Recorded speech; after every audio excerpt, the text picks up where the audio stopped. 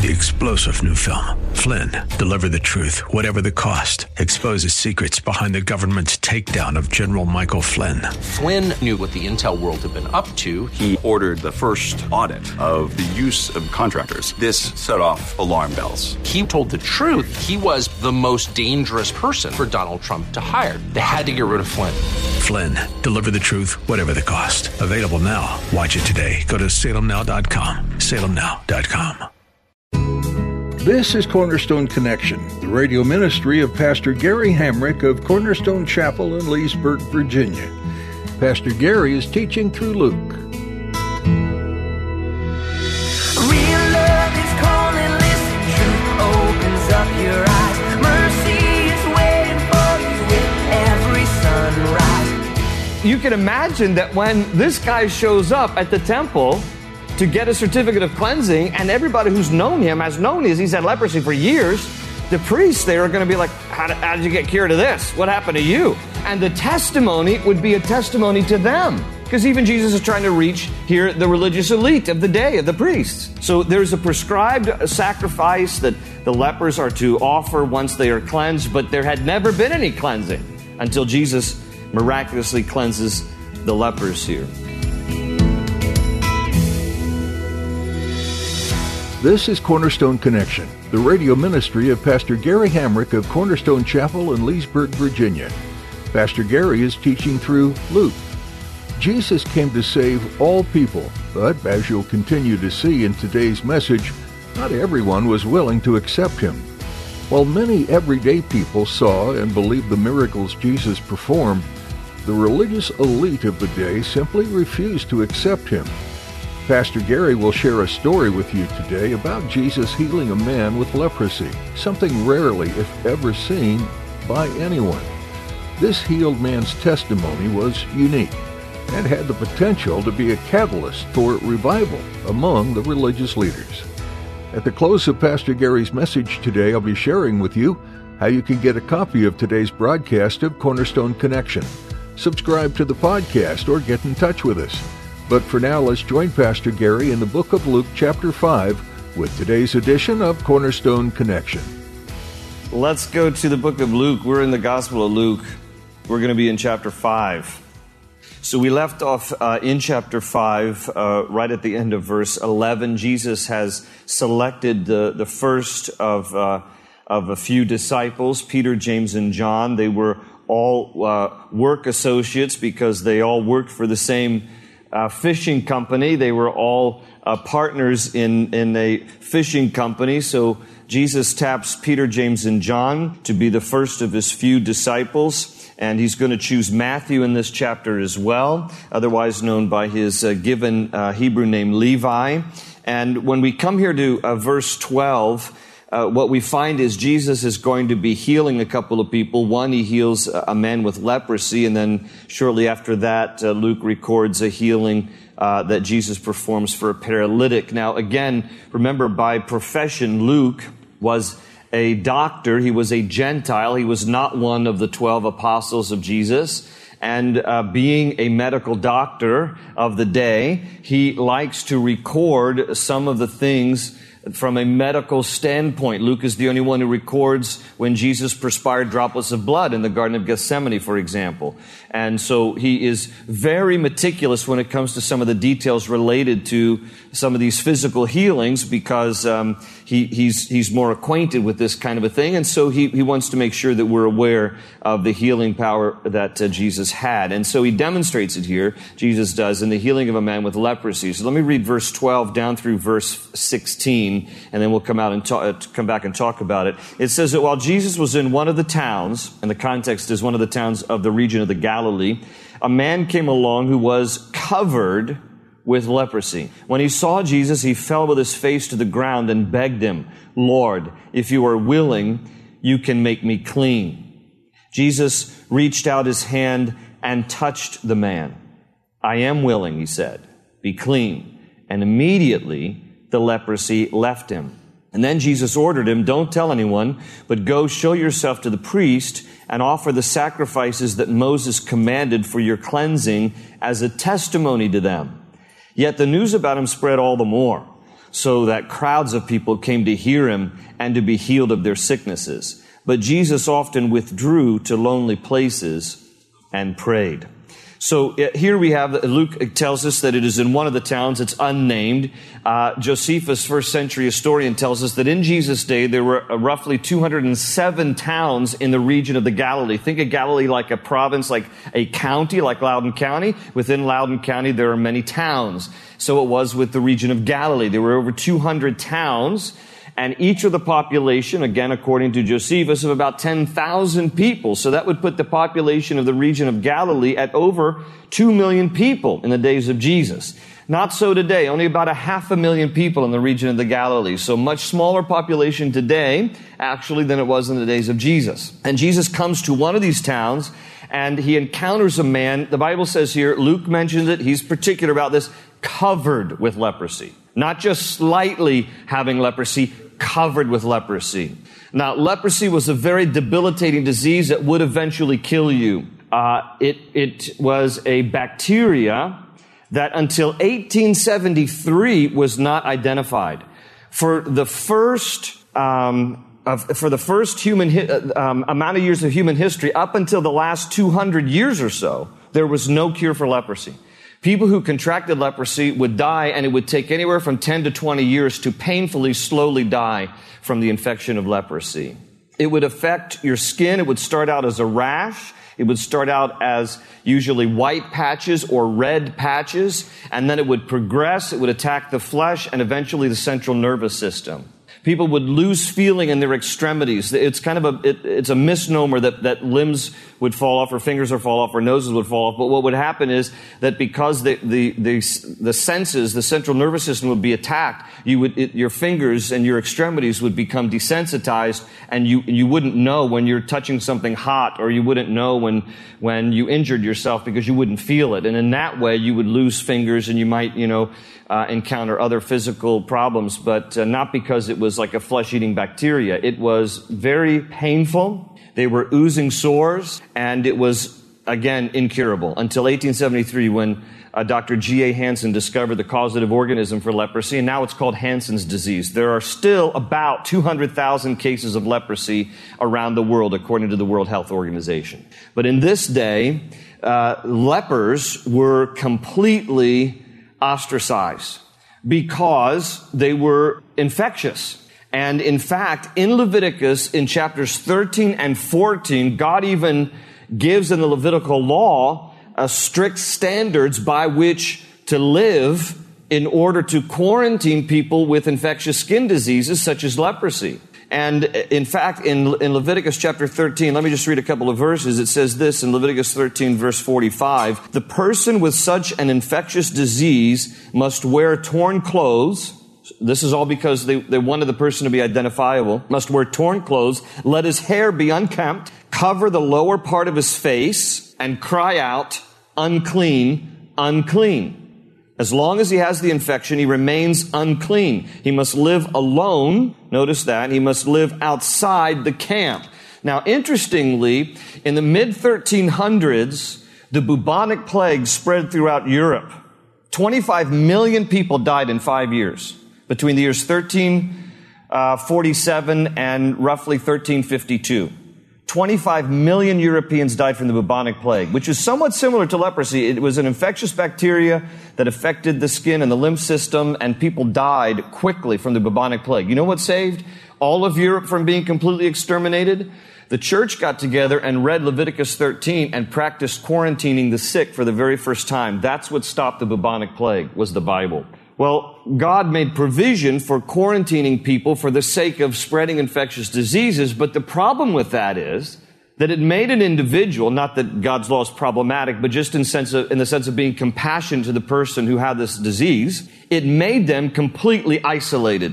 If you had leprosy, can you imagine having to announce yourself as this diseased, infectious person everywhere you went, yelling, "Unclean, unclean," torn clothes, hair messed up?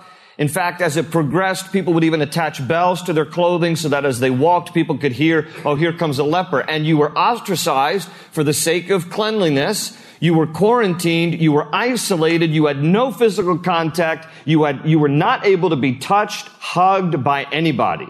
Now, this is important to realize because I want you to notice that when Jesus encounters this guy who has leprosy, what is the first thing he does? What is the first thing that Jesus does with this guy?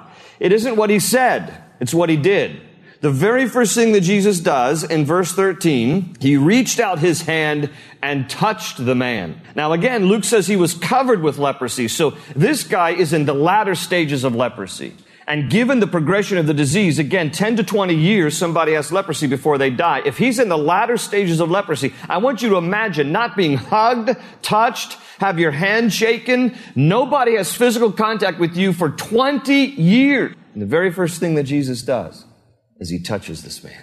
This man has not been touched in years. It is a beautiful picture here of the compassion of Jesus for people who think or who society treats as untouchable. Jesus touches him because the man asked, if you're willing, make me clean. He touched him and then he said, I am willing, be clean. And Luke adds here, and immediately the leprosy left him. Can you imagine just standing there and all of a sudden these oozing sores like, they're all healing. And if he was missing any fingers or whatever, they're all reattaching. This has got to be an incredible scene here. I can just see Luke like, I got to write this down. This is incredible. I mean, he wasn't the eyewitness, but nevertheless, he's recording here from eyewitness accounts. This is an incredible moment here. This man is immediately healed of his leprosy. And then Jesus ordered him, now don't tell anyone. And the reason he often says that is because he knows that people are going to make him king prematurely. He's not come to be king here. He's come to die as Savior. He will come again as king. But he knows that people in a rush for wanting Roman government to be overthrown, they want to make Jesus king. And so Jesus he's on a timetable here, a divine timetable. Don't tell anyone. But he says this, go show yourself to the priest and offer the sacrifices that Moses commanded for your cleansing as a testimony, notice, to them, to the priests. Now again, the causative organism was not discovered for leprosy until 1873. So there was never anyone who had gone to the priest to get a certificate of cleansing. So you can imagine that when this guy shows up at the temple to get a certificate of cleansing, and everybody who's known him has known he's had leprosy for years, the priests there are going to be like, how did you get cured of this? What happened to you? And the testimony would be a testimony to them. Because even Jesus is trying to reach here the religious elite of the day, of the priests. So there's a prescribed sacrifice that the lepers are to offer once they are cleansed, but there had never been any cleansing until Jesus miraculously cleanses the lepers here. And it says that even though Jesus said, don't go around spreading all this, again, verse 15, yet the news about him spread all the more, so that the crowds of people came to hear him and to be healed of their sickness. Now, I'm going to read the last verse, but there at verse 16. But before I do, in Isaiah chapter 1, for you note takers, in Isaiah chapter 1, between verses 4, 5, and 6, Isaiah makes a comparison he makes an analogy between the sin nature and leprosy. And I'm just going to read the verses to you. Again, it's Isaiah chapter 1, verses 4 to 6. Listen to what Isaiah says. Ah, sinful nation, a people loaded with guilt, a brood of evildoers, children given to corruption. They have forsaken the Lord. They have spurned the Holy One of Israel and turned their backs on him. Why should you be beaten anymore? Why do you persist in rebellion?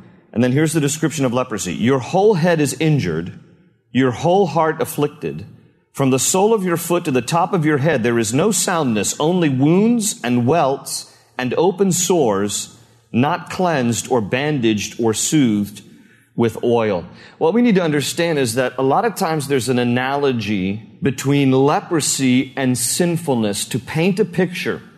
Let me give it to you this way on the slide. Leprosy is like sin in many ways, in that, for example, it starts out small. You have one little red patch or, one little bit of rash. Leprosy starts out small. That's the way sin is. Little sins. Starts out small if we're not careful. And then we try to cover it up because people who had leprosy didn't want other people originally to know, so you're trying to cover it up. You don't want people to see it. Just like sin. We don't want people to see the sin. We just want to privately commit it.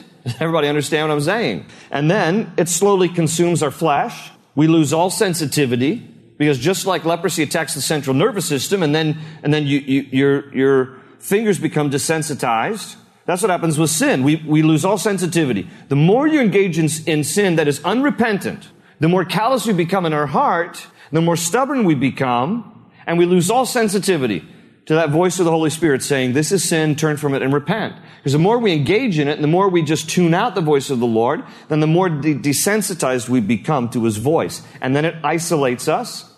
Because the more we engage in sin, then the more we withdraw, the more we are isolated, and it eventually kills us. There's a parallel here. Here is, in other words, how it needs to be viewed. The earth and humanity is one big leper colony.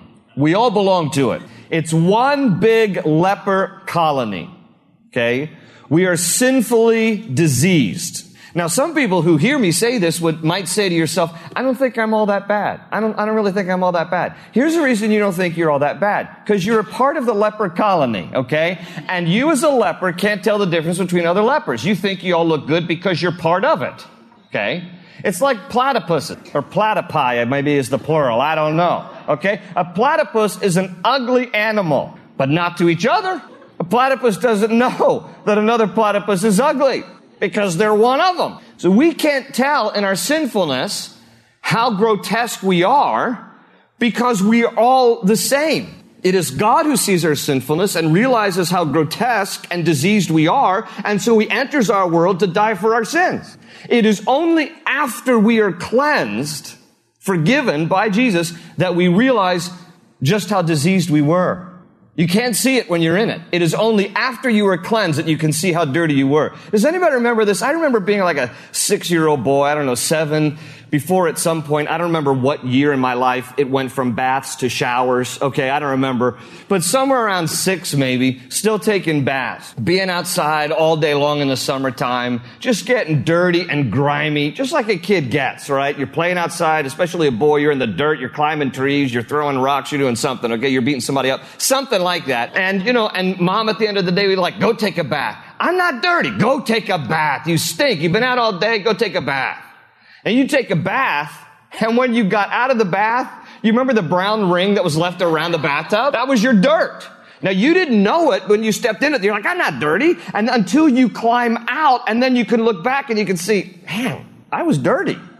And that's the way it is with Christ. When Jesus forgives us of our sins, we often don't see just how corrupt and dirty and sinful we were until after we're cleansed. Because when we're in it, we're just like everybody else. And we don't recognize it. We can't spot ourselves. So this idea of leprosy as a picture of the sinful state of humanity is very applicable to us. And it is the very reason that God came, descended to us, took on flesh to touch us, to bring healing and wholeness to us, just as Jesus literally did with this leper here. It's a wonderful story, and it's a wonderful picture of the healing of humanity from all sin that we're all in desperate need of that comes through Jesus Christ. Now, again here at the close of this section, news spreads about Jesus. His popularity is increasing, and he's becoming very well known. And all of a sudden, all the sick are coming to be healed. I mean, they're hearing about this, and they want Jesus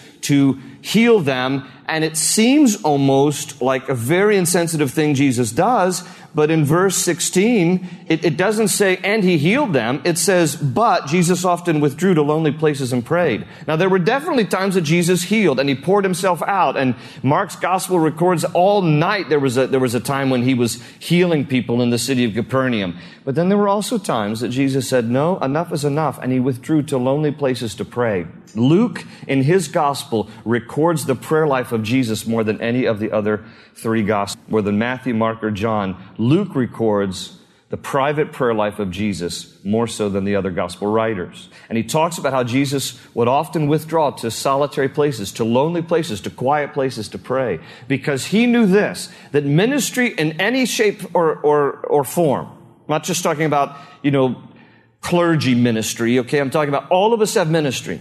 You have ministry. In where you live and where you go to work, you have ministry to your husband, you have ministry to your wife, you have ministry to your coworkers, you have ministry to your kids, you have ministry to your all of us have ministry, okay? It may not be ministry unto salvation. It can be when you share Christ with other people who don't know Christ, but it can just be simply be ministering the love of Jesus, okay? And the more you pour out, the more you must retreat and have your bucket filled again.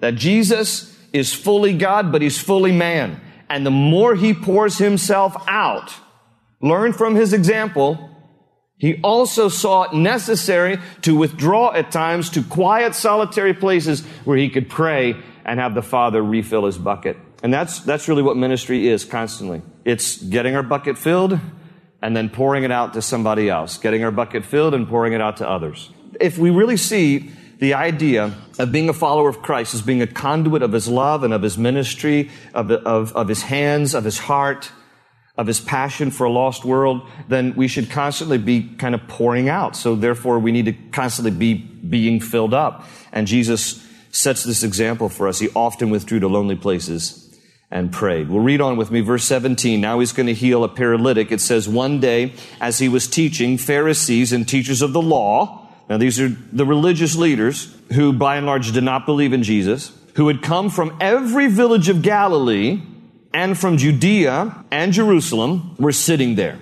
And the power of the Lord was present for him to heal the sick, meaning just basically that it was obvious. That's not like a spigot where it was turned on and turned off by the Father, but that it was obvious here in this moment. And it says in verse 18 that some men came carrying a paralytic on a mat and tried to take him into the house to lay him before Jesus. When they could not find a way to do this because of the crowd, they went up on the roof and lowered him on his mat through the tiles into the middle of the crowd, right in front of Jesus. And when Jesus saw their faith, he said, "Friend, your sins are forgiven." The Pharisees and the teachers of the law began thinking to themselves, who is this fellow who speaks blasphemy? Who can forgive sins but God alone? Jesus knew what they were thinking. Please make note of that. He knows our thoughts, okay?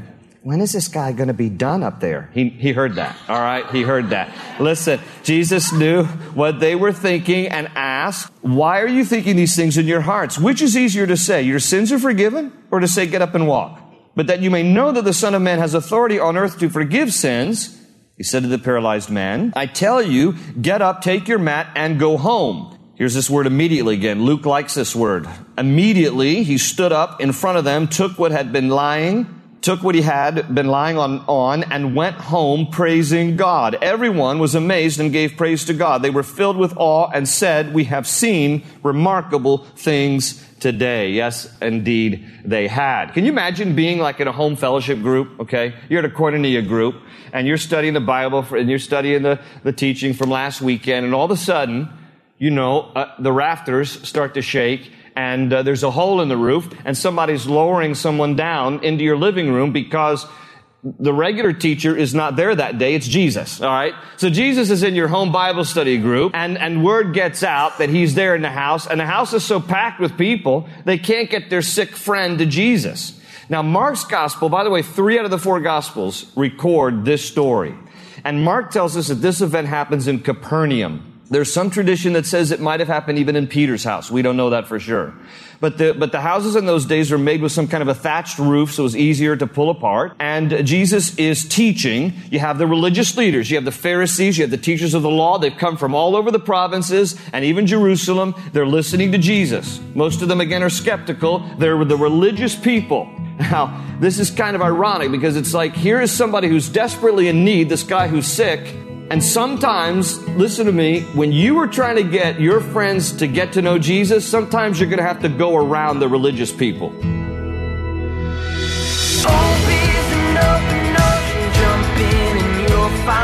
Cornerstone's your connection. Run towards your new life. The Gospel of Luke takes a unique look at the life of Christ, from his birth to his ministry, his death and resurrection. Luke described Jesus as the Son of Man, one of his favorite ways to refer to himself. Jesus was God in human form, showing all of us what it means to live a completely sinless life. There was no fault to be found in him. Yet Jesus was still nailed to a cross. But his death had purpose too. He stood in for you, taking the punishment your sin deserves. And then he rose from the grave, conquering death and the evil one. What an amazing Savior this Son of Man truly is. Are you interested in knowing more about Jesus, or would you like someone to pray with you? If so, please email us at prayer@cornerstonechapel.net. That's prayer@cornerstonechapel.net. Do you live in or near Leesburg, Virginia? If so, we invite you to come join us this Sunday for a time of worship, Bible study, and fellowship at Cornerstone Chapel. Find out service times and more information when you visit our website, cornerstoneconnection.cc. You'll also find previous messages from Pastor Gary and be able to download our mobile app. Again, that's cornerstoneconnection.cc. That's all for today. Thanks for tuning in to Cornerstone Connection. They say you're a wandering soul, that you've got no place to go, but still you know